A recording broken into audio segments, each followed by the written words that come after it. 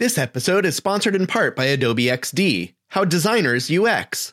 Learn more at adobe.com/XD. It's time for Brand of Brothers. My name is Doug Berger, and I will be your tour guide through this branding expedition. I'm chuffed to bits to share with you the latest in brand refreshes, a history lesson, wisdom nuggets, and our guest, Davar Azerbegi, bestows some insights. Let's get branding.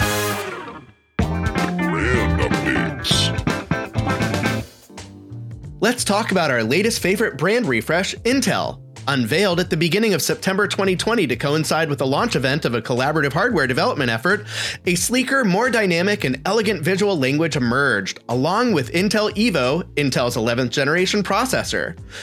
As always, you can see the branding goodness for yourselves by checking out our Instagram feed at BrandShowLive or on our website, BrandShowLive.com. On a scale of resounding success to epic failure, was it the good, the bad, or the ugly? So yeah, it's pretty good. But before we dive in, how about we hop in our branding time machine and talk about how we even got here? The original Intel visual identity appeared back in 1968. Despite being a bit wonky, it had a lengthy 38-year lifespan, assuming my math is correct. Or the maths for our British friends. Okay, anyhow, moving on. Intel was founded on July 18, 1968 by Robert Noyce, Gordon Moore, and Andre Grove.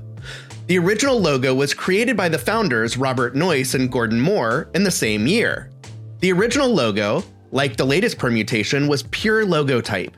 It was basically typeset in a pure, bold sans serif typeface in all lowercase, but the letter E was dropped below the baseline, so the tail that curved out from the T became the crossbar of the letter E, which would align with the base of the letter L.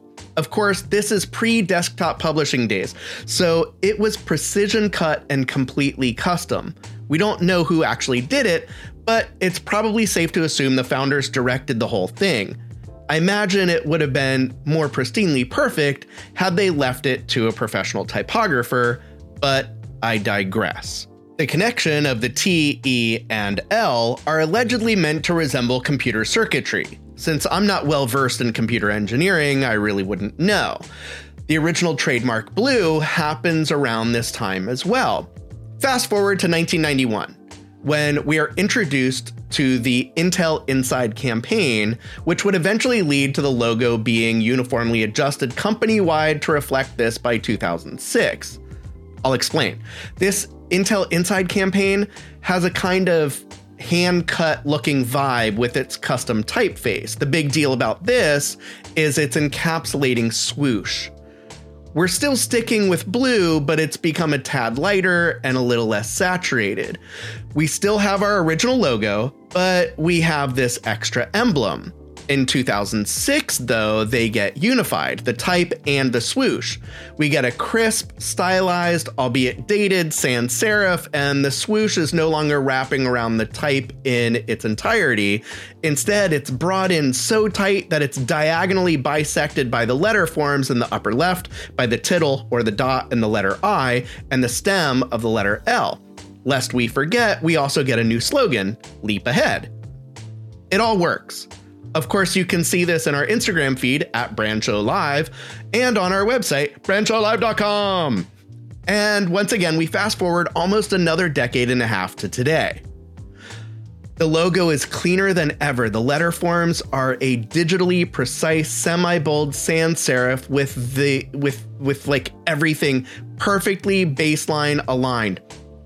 I would even go so far as to say it reflects something I often aspire to exhibit in my own designs, an aesthetic that looks like it was potentially designed decades ago or decades into the future. The only design element has become the original square dot adorning the letter I, but only when standing by itself. In other words, if the logo type appears with a lockup, like Intel Inside, for example, or is subordinated when we see Intel Evo, like a product, again, like Core i3, the logo type will be one color, including that square dot. But when presented on its own, the square dot gets emphasized with a contrasting color or shade.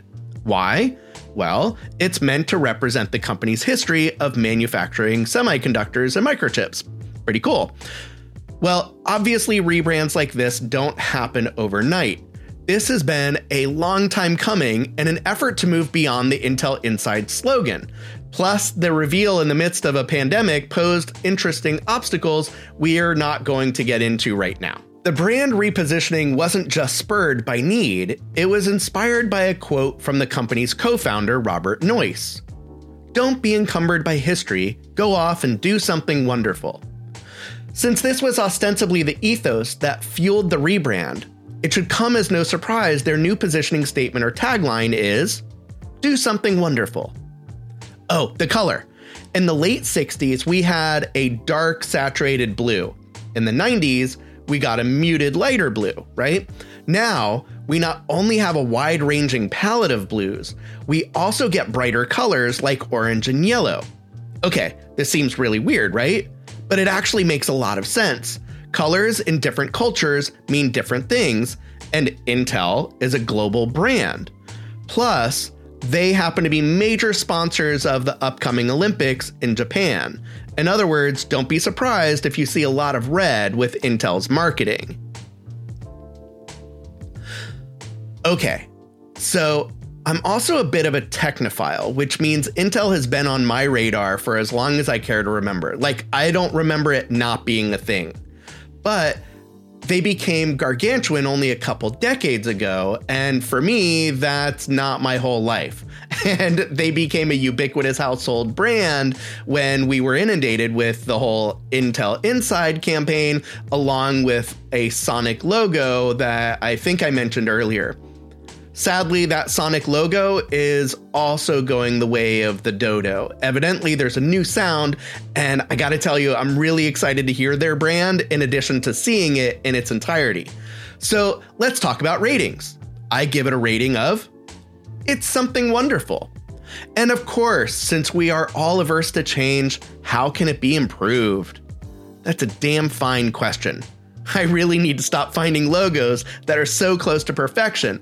Again, I'm really hard pressed to find something to fix. I mean, this was expertly crafted and it's so simple. There's very little to even tear apart. So please forgive me for nitpicking, but I guess it's what I'm supposed to do here. So in the off chance someone handed me the letter forms to revise, I might try to make some optical adjustments, beginning with the tittle, you know, that dot above the stem of the letter I. So my big issue here is I believe it's a shit or get off the pot kind of moment. So right now it's just not like perfectly sized with the stem. It actually looks marginally wider, like less than a hair wider. Now, technically speaking, mechanically speaking, it may not be. I did not get in on a microscopic level to see if I'm right or wrong. It's about optics. Then there's where the shoulder or curve of the N meets the stem of the N, or the left-hand vertical side of this particular letter form. It looks like it could be beefed up ever so slightly to give a more uniform shape to match the weight of the other letters. As far as the letter T is concerned, I think it's almost perfect. I would actually very slightly taper where the bar meets the ascender and stem to reduce the weight of the intersection. I do, however, love the bit of legacy that it references the previous logo's letter form, so I might just leave that one alone. Then there's the letter E, which is so perfectly round it feels a little too wide in relation to the other letters for this particular application. I think I would have used the E from the original logo for yet another historical nod. And lastly, the kerning. They clearly used math, and I can't stress this enough. If it doesn't look right, fuck math. Okay, sorry. So the visual space around each letter should visually or optically appear the same and balanced. The negative space, in my exceedingly humble opinion, is as important, if not more so, than the letters themselves. Tracking out the letters just a little bit could make this logo type near perfection. And despite my critique, if it's not clear how I feel about this refresh, I really do like it. I think they've finally found something that can stand the test of time and not find itself looking outdated even several decades from now. favorite fonts.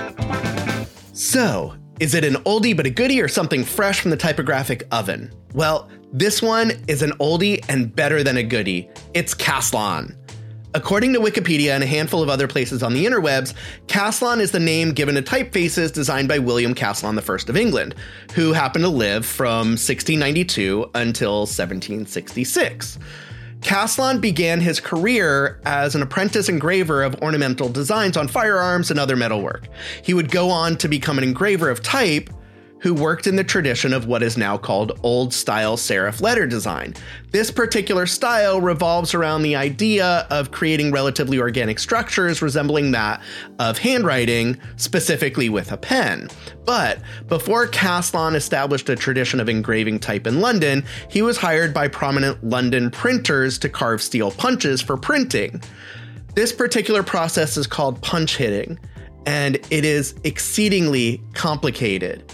In fact, many processes would be learned in secret and only passed on within families. So these type styles that Caslon introduced, which they were not common at all, they were influenced by the Dutch Baroque typefaces popular at that particular point in time.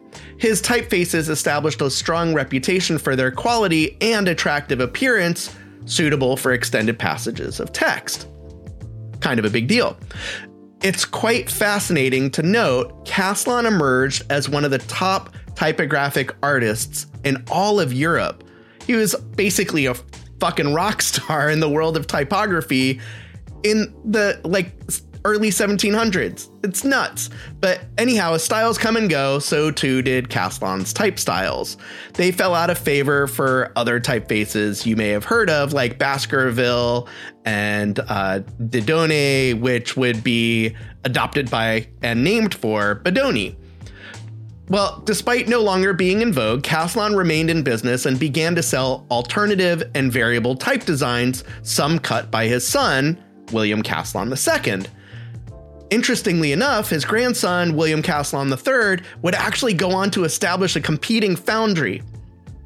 Anyhow, Caslon and his son, Caslon I and II, so senior and junior, I guess, they maintained a strong reputation within the printing community. And after Caslon I died, he then received the distinction of being the great chief and father of English type. Well, Caslon, the typeface, regularly experiences design renaissances and reinventions, even by H.W. Caslon and Sons, a foundry from the late 19th century. My personal favorite, though, is Adobe Caslon, which was designed by Carol Twombly, whom you can also thank for Trajan. She was a designer for Adobe from 1988 to 1999. She referenced specimen pages from the 1730s and the 1770s, and she also added features now standard with high-quality typefaces like small caps and old-style figures. These were not a thing of, I guess you could say, they weren't de rigueur in 1990. And since then, Matthew Carter, who we can thank for typefaces like Georgia, Tahoma, and Verdana. He also designed Big Caslon just a couple years later in 1994. And who did Carter design Big Caslon for? If you guessed Caslon Foundry, you get bonus points. In case you haven't figured it out, this guy, Matthew Carter, he is essentially a modern day typographic rock star. This guy is effectively responsible for fundamental visual representations of most typeset words you see today. In fact, he has the dubious distinction of being, quote unquote, the most widely read man in the world, as suggested in a New Yorker profile. I guess I kind of fell down a typographic rabbit hole. I'm sorry about that. Oh, wait, you know what time it is? It's haiku review time. All right, so here we go. First one. Old style serif, a typographic sheriff, fonts medley riff. I give that maybe a 7 out of 10. The next one. Ben Franklin's Amour, 1700s du jour. No need to say more. I'm sorry. I just can't help myself. I think I'm addicted to typographic 575s. But more importantly, you can see the typeface for yourself on our Instagram at BrandShowLive or on our website, BrandShowLive.com. Of course, you can download it where you legally acquire your typefaces. Since I'm a bit partial to the Adobe flavor, I highly suggest grabbing it over at fonts.adobe.com. Logo history lesson. Way back in the 1900s, before Adobe Illustrator or even the Mac, or even before we reappropriated the term branding from ranchers, there were the true pioneers of modern graphic design. And one of my favorite logo evolutions is Starbucks. So while I don't particularly find the design quality itself nor the rendering quite compelling, the story and the transformation has been rather close to perfection. So let's start from the beginning, shall we? When we think of the Starbucks logo, we immediately envision a close-up of a two-tailed mermaid with an oversized crown topped with a five-pointed star. But why? Well, in 1962, Gordon Boker, I believe that's how his name is pronounced, a college dropout from Seattle, discovered his love of coffee while on holiday in Italy. Less than a decade later, Boker would convince his roommates, Jerry Baldwin and Zev Siegel, to start what would become the world's largest coffee brand. The company was evidently destined to be named after a character from Herman Melville's Moby Dick. In fact, Boker wanted to call it by the name of Captain Ahab's ship, but they opted to name it after something far more calm, the first mate, Starbuck, because their marketing partner, rightly so, thought that that was the best option. I mean, could you imagine getting your coffee from Captain Boomers? Anyhow, so mind you, this coffee concept is steeped in the idea of like a nautical theme, if you will. I mean, Seattle, after all, is a port town. So they had the name, now they need a visual identity, right? Well, their image began with what would later become something rather controversial. I use this term very loosely because it was basically taken from an existing illustration. The so-called controversial aspects are a bit wide-ranging and they're kind of far-fetched, if you ask me. So first of all, you have these theorists calling it a symbol of the Illuminati or a Zionist plot. Secondly, you have the overly pedantic noting that the founders fucked up when they said it was a Norse woodcut. Frankly, they were corrected and told that it was Nordic. Seriously, who fucking cares? But if that's not enough, it turns out it's actually Germanic. So no surprise these pseudo-intellectuals were wrong. And lastly, people complained the twin-tailed mermaid was likely that of an inland spring maid as opposed to an actual mermaid. Holy cow, people. Seattle is between Lake Washington and Puget Sound, so maybe they didn't fuck up after all. Maybe this accident turned out to be for the best. Okay, I'm so sorry for my rant. And since I'm obviously not one for censorship, the logo's history goes a bit further to pacify the natives. In case you're not familiar with the original Starbucks logo, this twin-tailed mermaid is topless. That's right, it has boobies. Oh no! Well, for some crazy reason, people were up in arms over this. I mean, the whole point was to reflect the allure of coffee. And yes, I'm rolling my eyes. Well, lucky for the outspoken prudish types, the logo needed to be re-illustrated anyway, so it could be enlarged enough to be emblazoned on the sides of delivery trucks. And thus, the contemporary version of the illustration was born, with a new hairstyle for improved modesty and a simplified and modernized design style that we still see today. It's been adopted for the image that stands on its own, very similar to like what Nike has done, where they've dropped the logo type. And so it's just become its own icon, if you will. So it works really well in that context. And to quickly wrap up the story, well, sort of, the guys who founded the company would sell their shares to Howard Schultz, the salesman who would grow Starbucks to epic proportions, making its name ubiquitously synonymous with coffee. As for the founders, they would go on to have a stake in Peet's Coffee, now part of a megalithic holdings company responsible for brands like Mighty Leaf Tea and Jimmy Choo. Suffice it to say, things turned out pretty well for all of them. Now the guys are on boards of directors, serve as advisors. I think it's Jerry Baldwin who now owns a California vineyard, and Zev Siegel is even a motivational speaker. But back to the brand itself. I think this is where I'm supposed to offer my critique. I really miss the charm of the original logo. I actually think it's worlds above the current incarnation, although perhaps not as iconic. With the latest permutation, I don't feel like the story is missing per se. It just became really sterile and trite. From a technical perspective, the size and scale of the elements, it just feels off for me. The hair is weird. The curves are not as smooth as I would prefer.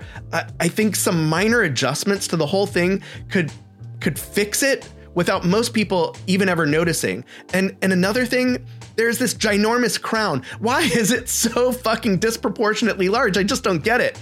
I honestly had never noticed how terrible the logo actually is until I was making a parody version of it one day. But clearly, if you see something enough, even bad design becomes acceptable. I don't mean to shit all over the logo, but frankly, I think it's time they hired a professional to fix it. I'm pretty sure they can afford it at this point. Let me put it this way. I certainly look forward to highlighting it as one of my favorite brand refreshes in the very near future. Inquiring minds. We have a couple good ones and a bit of a critique. So first, the critique. Monica asks, why did you keep calling the leaf on the Apple logo a stem? It's clearly a leaf. Well, Monica, maybe in a logo, those kinds of elements are called stems. Okay, that's not true. You're clearly right. And it's clearly a leaf. I have no idea why my brain wanted to call it a stem. Alex writes, what is the most important branding lesson you've learned? So this question gave me pause. The most important branding lesson I think I've ever learned applies universally to companies and individuals alike. And that's be authentic. Try to know who you are and project that both verbally and visually. By being authentic, everything just falls into place.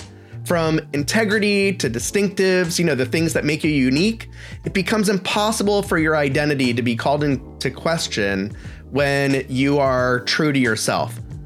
And the last question about branding comes from Ian, although it might be pronounced Ian, so my apologies. Quick side note, when submitting your questions, please spell your name out phonetically.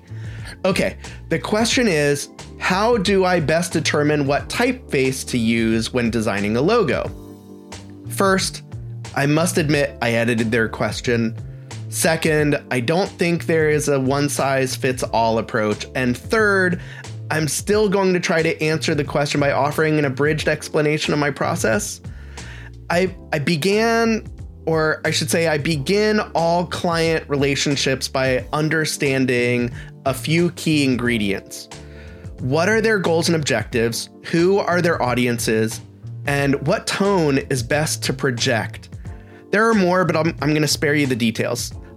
So once I have an understanding of what we're attempting to communicate, this helps to begin determining typography. But before we start designing, we should look at what similarly positioned competition does and analyze how we can both fit in, yet simultaneously stand taller. We have to ask ourselves questions like, is this a classic brand? Or is it contemporary? Are we trendy? These types of questions will inform our decision-making process. If there was an easy answer to this, I think all logos would probably be made with Helvetica.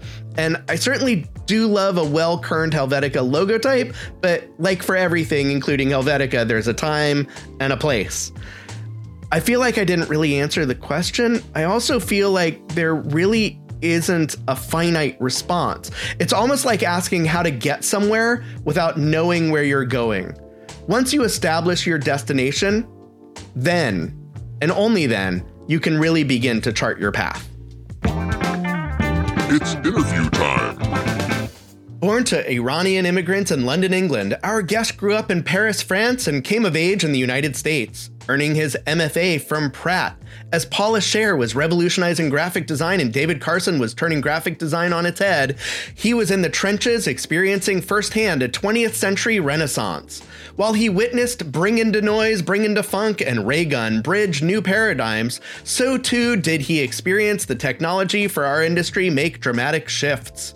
His skill and talent rapidly elevated him through the ranks of the most prestigious agencies on Madison Avenue. Ever the cosmopolitan, he traveled halfway around the world for his design career. Decades later, he found himself back in the United States working for massive branding houses, and today he teaches at one of the top design schools in the nation and runs his own firm. Without further ado, here's my interview with Davar Azerbegi. Hi, Doug. Hey, how are you? Good. Hope you see me. You're good. Video, audio. I can see you, and it looks like recording started automatically and everything. How beautiful is that? I know. Don't you love technology? It's great when it works. So do you want to dive right into the interview? Sure. Absolutely. At what point in your life did you realize that you were creative, and how did you come to that realization? Well, I went to New York to become an art director, and I was kind of working in a printing shop as well as kind of studying graphic design at Pratt Institute. And was there a point in your childhood, for example, that you recognized that you were creative, that you wanted to make things? Yeah, I mean, as a high school student, I was always, I was a good illustrator. So I was doing great graphics, basically. And the best way to do that is I was copying album covers. So at that time, I still am a big fan of Queen. So I was kind of looking at their album cover, designing their logo, just by hand, just to kind of in color and full, I had a set of calligraph pens and I was kind of, just copying.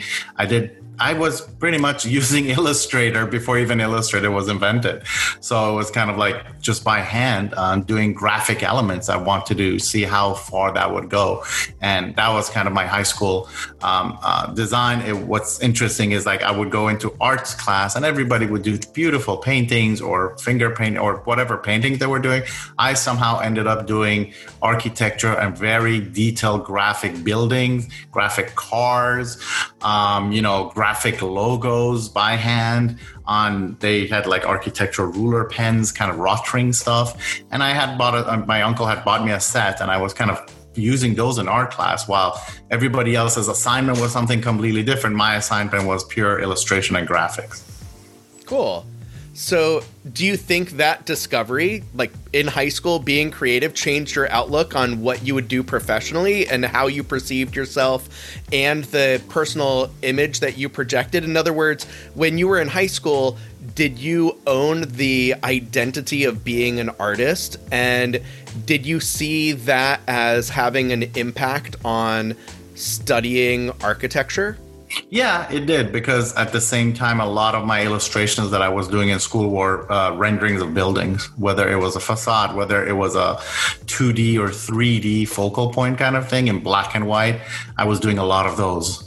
And at a certain point, my art teacher kind of gave up even supervision. He's like, well, he wants to become an architect starting today. I'm not going to teach him art when he's doing renderings in 3D, by hand and marker pens. So what's the point? Right. And speaking of teachers and instructors, so during your educational safari, you seem to have come to a crossroads, if you will, where you were presented with having to decide between being an architect or being a designer. Yeah. How did you get to that point? How did you choose to be a designer? What were the factors that made that a reality for you? The factors were basically there was a much more deeper knowledge of design, whereas, I have an uncle who's a pretty well-known and established architect, and he kind of broke it to me very gently. He goes, you're going to be doing this much design and this much blueprint till you're blue in the face and, engineering, mathematics, and all that. But you could have been the next Le Corbusier or exactly the next Frank Lloyd Wright. I lived in south of France, so my architectural gurus at that time, people who influenced me, were Le Corbusier, were people like the fashion designer Pierre Cardin. And I used to see him where I used to live, and we used to sit and chat. And he used to tell me, and this is like a huge fashion designer of the 70s and 60s, and he used to just sit down next to me and do sketches. And I'm like, how do you come up with ideas? And he told me, he goes, even when I'm on the toilet, I'm always sketching. I'm sketching 24 hours, 7 days a week, sketching. And at that time, he was advanced. He was in his 70s.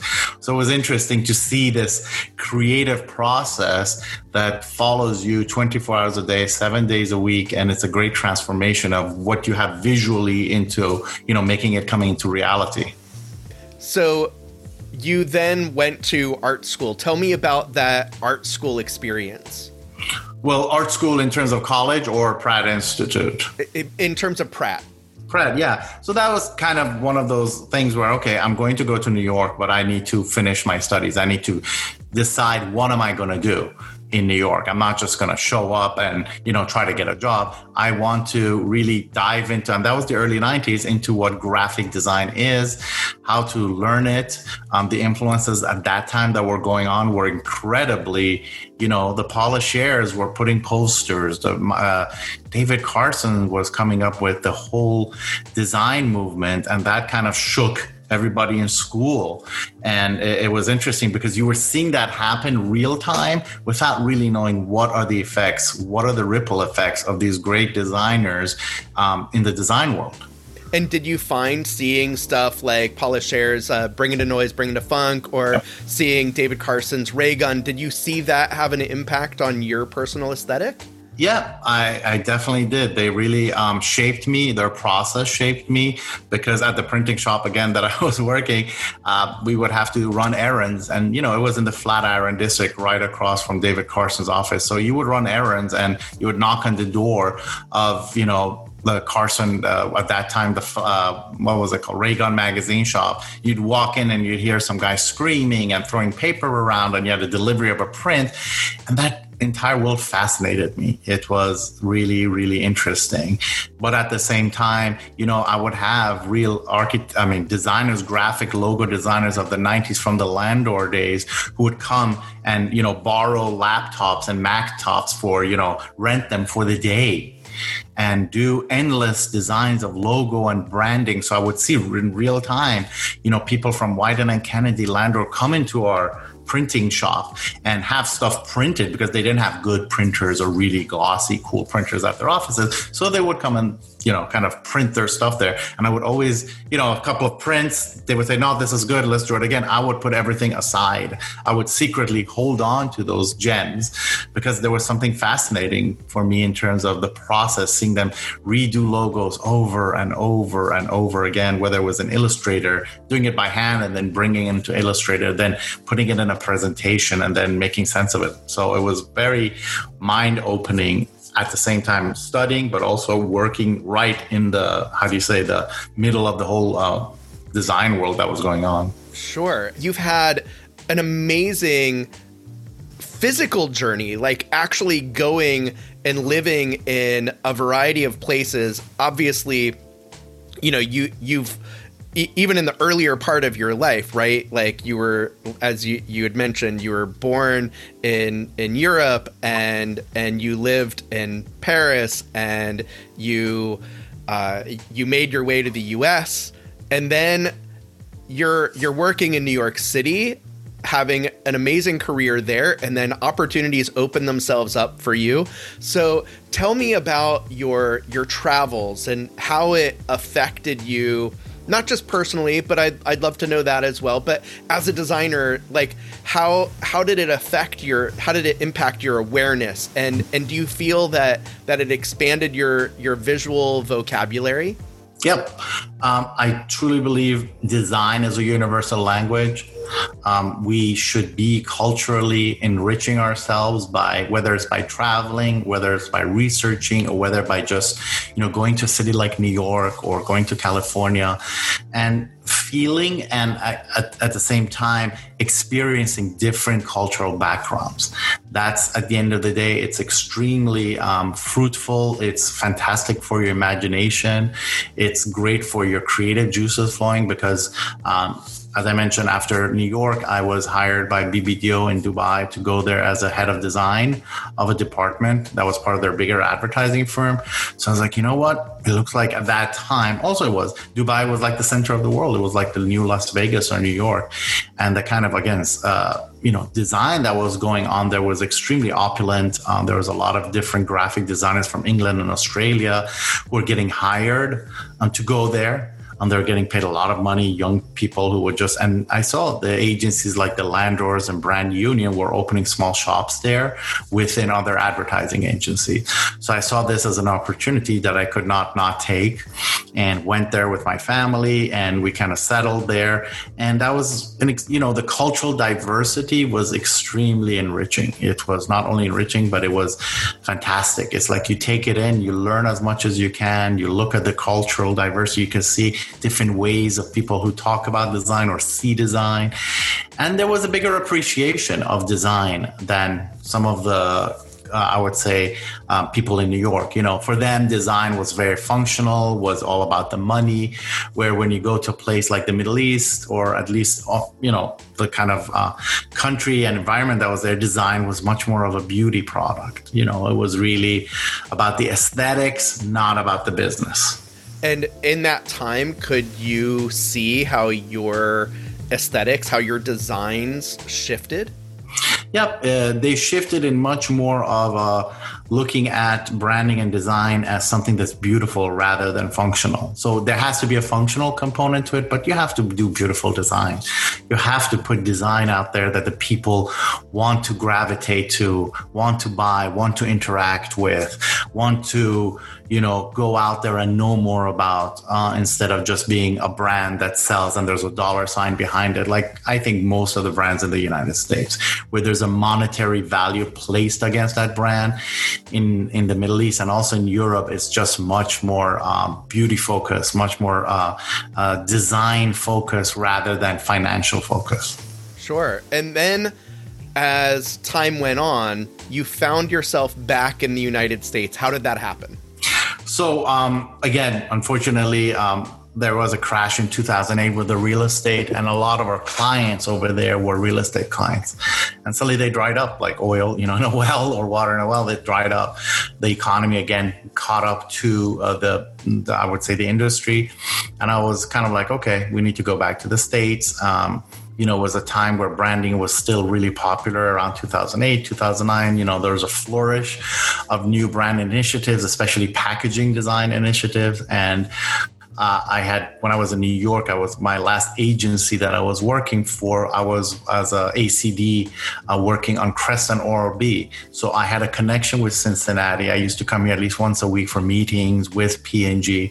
And I had kind of experienced the city of Cincinnati, and I found it extremely beautiful and nice and kind of laid back. It's a big shift from New York, Dubai to Ohio, but it was a shift. And, I have kids, so I thought, they might enjoy it. I mean, we've been in the Middle East for nearly 4 years, but at the same time, they're American. They were born here. They're fully American. So I kind of say, okay, they're growing up. They're not babies anymore. They need to experience the American life in much more of a direct way. And that's when the opportunity with an agency here called LPK came about. They offered me a job here with compensations, moving and everything. And I said, yeah, let's go see how it is here. And you hung out there for a few years. I'm still here. with LPK though. No. Well, I was at LPK. Yeah, I'm still in Cincinnati, right, but not with LPK anymore. So you hung out with LPK for a couple of years, and then you did something crazy. Yeah, you decided to take a giant leap from megalithic design houses to start your own thing. So the first question is, why would you do that? I think I know from personal experience, but I'm gonna defer to you on this one. And how has this changed how you create? And not just how has it changed how you create, but I also want to know what this has done to your process and what your process is like. So first, tell me why did you start your own thing? Well, it was one of those challenges which I set for myself in terms of, okay, I've been to the agency, from New York to all the way to LPK and Interbrand. I was in the agency world, and the formation is kind of like the master's degree of formation that you go through there is great. You learn a lot, but now it's like, let's put it into practice. Let's open our own shop and start trying to at least get clients kind of put the business side as part of the mix, learn about the business side of design. And the best way to do that is really by starting your own shop, by starting your own freelance shop, and start learning how much do I charge people. I mean, you're kind of always, when you're working at an agency, you don't see prices. You don't see how much it costs. You just know timesheets, and you understand and see, there's a project, you don't know how much they're putting for the overall scope of the project. So here, as a freelancer, as well as an independent freelancer, you start putting those things together. You start figuring it out. How did you figure it out? I figured it out through just, watching people like Christo. His video was really the one where he says how much, everybody, millions of people have seen Christo's, how much should you charge for a logo? And that was incredibly, I would say, I would give props to him, because that was an awakening. It's like, wow, I'm not charging enough. I'm providing more than just a branding and a logo. I'm providing a service. I'm providing a service that can last beyond the design aspect of it, before, me, during, and after.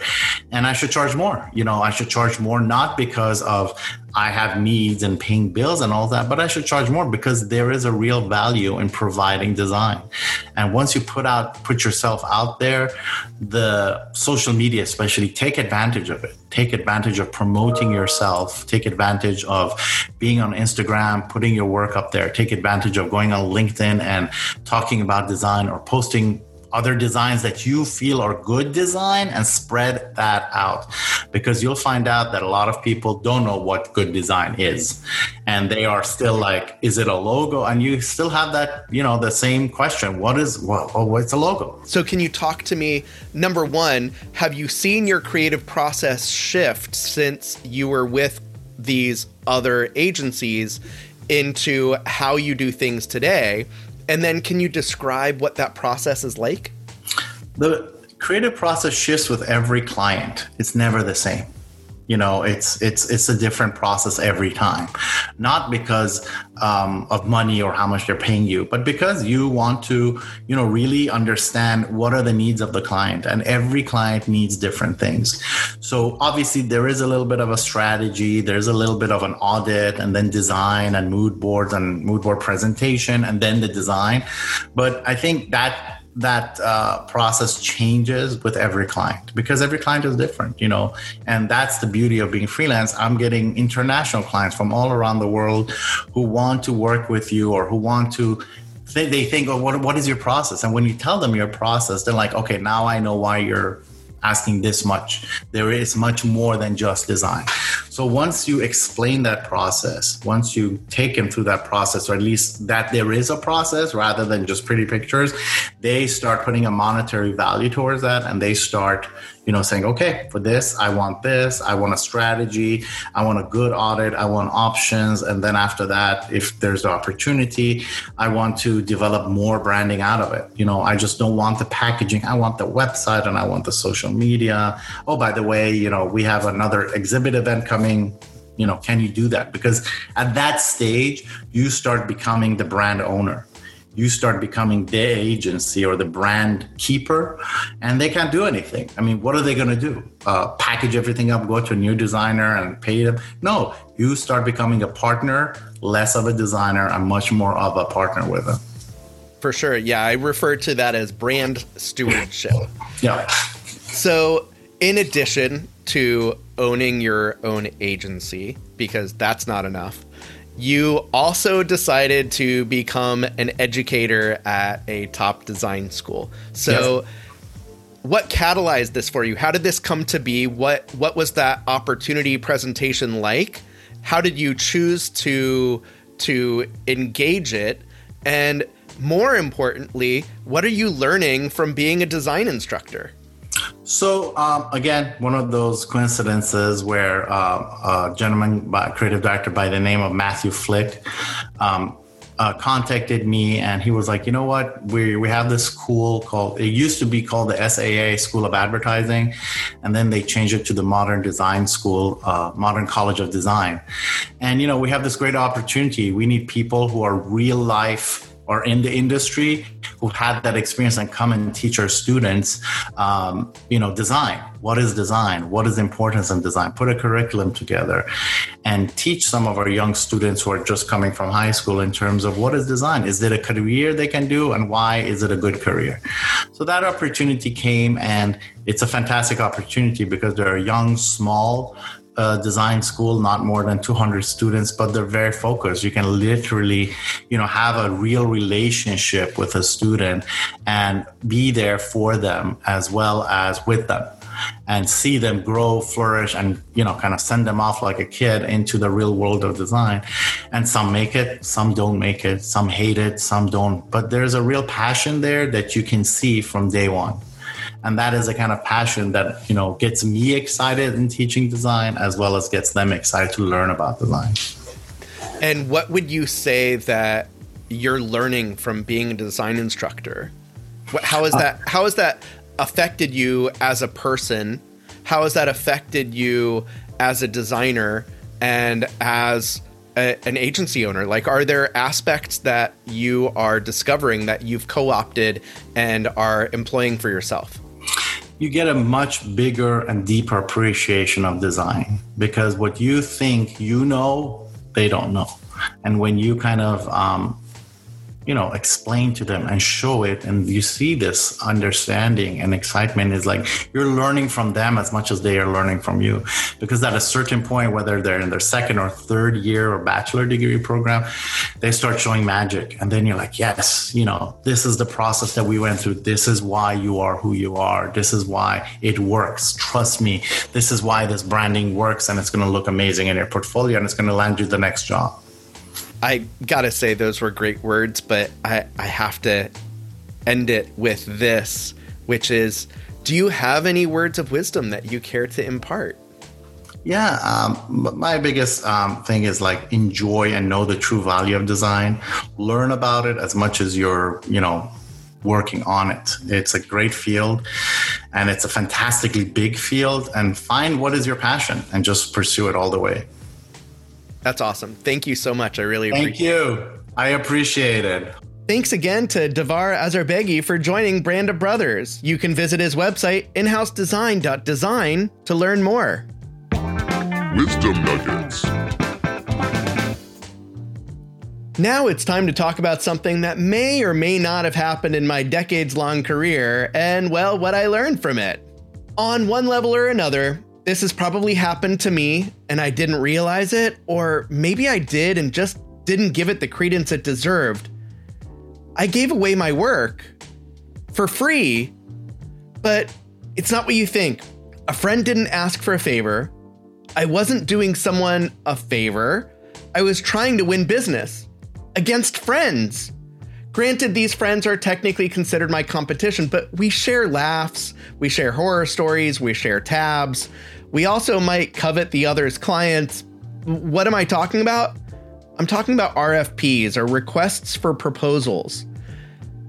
These are the craziest things that seem to be accepted in our industry. First, someone puts together a document comprised of an insane set of requirements. These requirements might be to tell them who is going to be on the team working on their projects. How the hell am I supposed to know? What are these projects? Then they give a listing of vague notions you have to interpret. There's no discovery process. You're researching in a vacuum. Fuck, what if you're wrong? Oh, wait, it gets better. Not only do they ask some seemingly invasive questions like, how much profit are you going to make off of them hiring you? All of it? Then to make matters more fun, they expect you to deliver a shiny fucking package for how much? $0. That's right. They're going to pay you exactly nothing to spend countless hours completing a turnkey campaign. But wait, it gets better. Then you might get shortlisted. Cool. You just got the opportunity to spend more of your own time and money to try to impress people who have no clue how to do your job. But if they really love your design and your price is the lowest, you might win. They might just choose you. Of course, if they love your design and someone else has a better price, the RFP says they own your fucking IP. Yeah, that's right. By submitting your work for free, they own for free your intellectual fucking property. Did I mention you just spent dozens of hours and hundreds of dollars, possibly even more, in hard costs with zero potential for remuneration? So what am I getting at? If someone sends you a document outlining their expectations and they seem unreasonable, well, it's because they are. If you're not familiar, spec work or speculative work is ostensibly work done for free in the hopes of getting paid for it. It's like competing for a prize. If they like it, they pay you. It should be noted, AIGA, the American Institute of Graphic Arts, lays a solid foundation stating, quote, AIGA believes that professional designers should be compensated fairly for their work and should negotiate the ownership or use rights of their intellectual and creative property through an engagement with clients.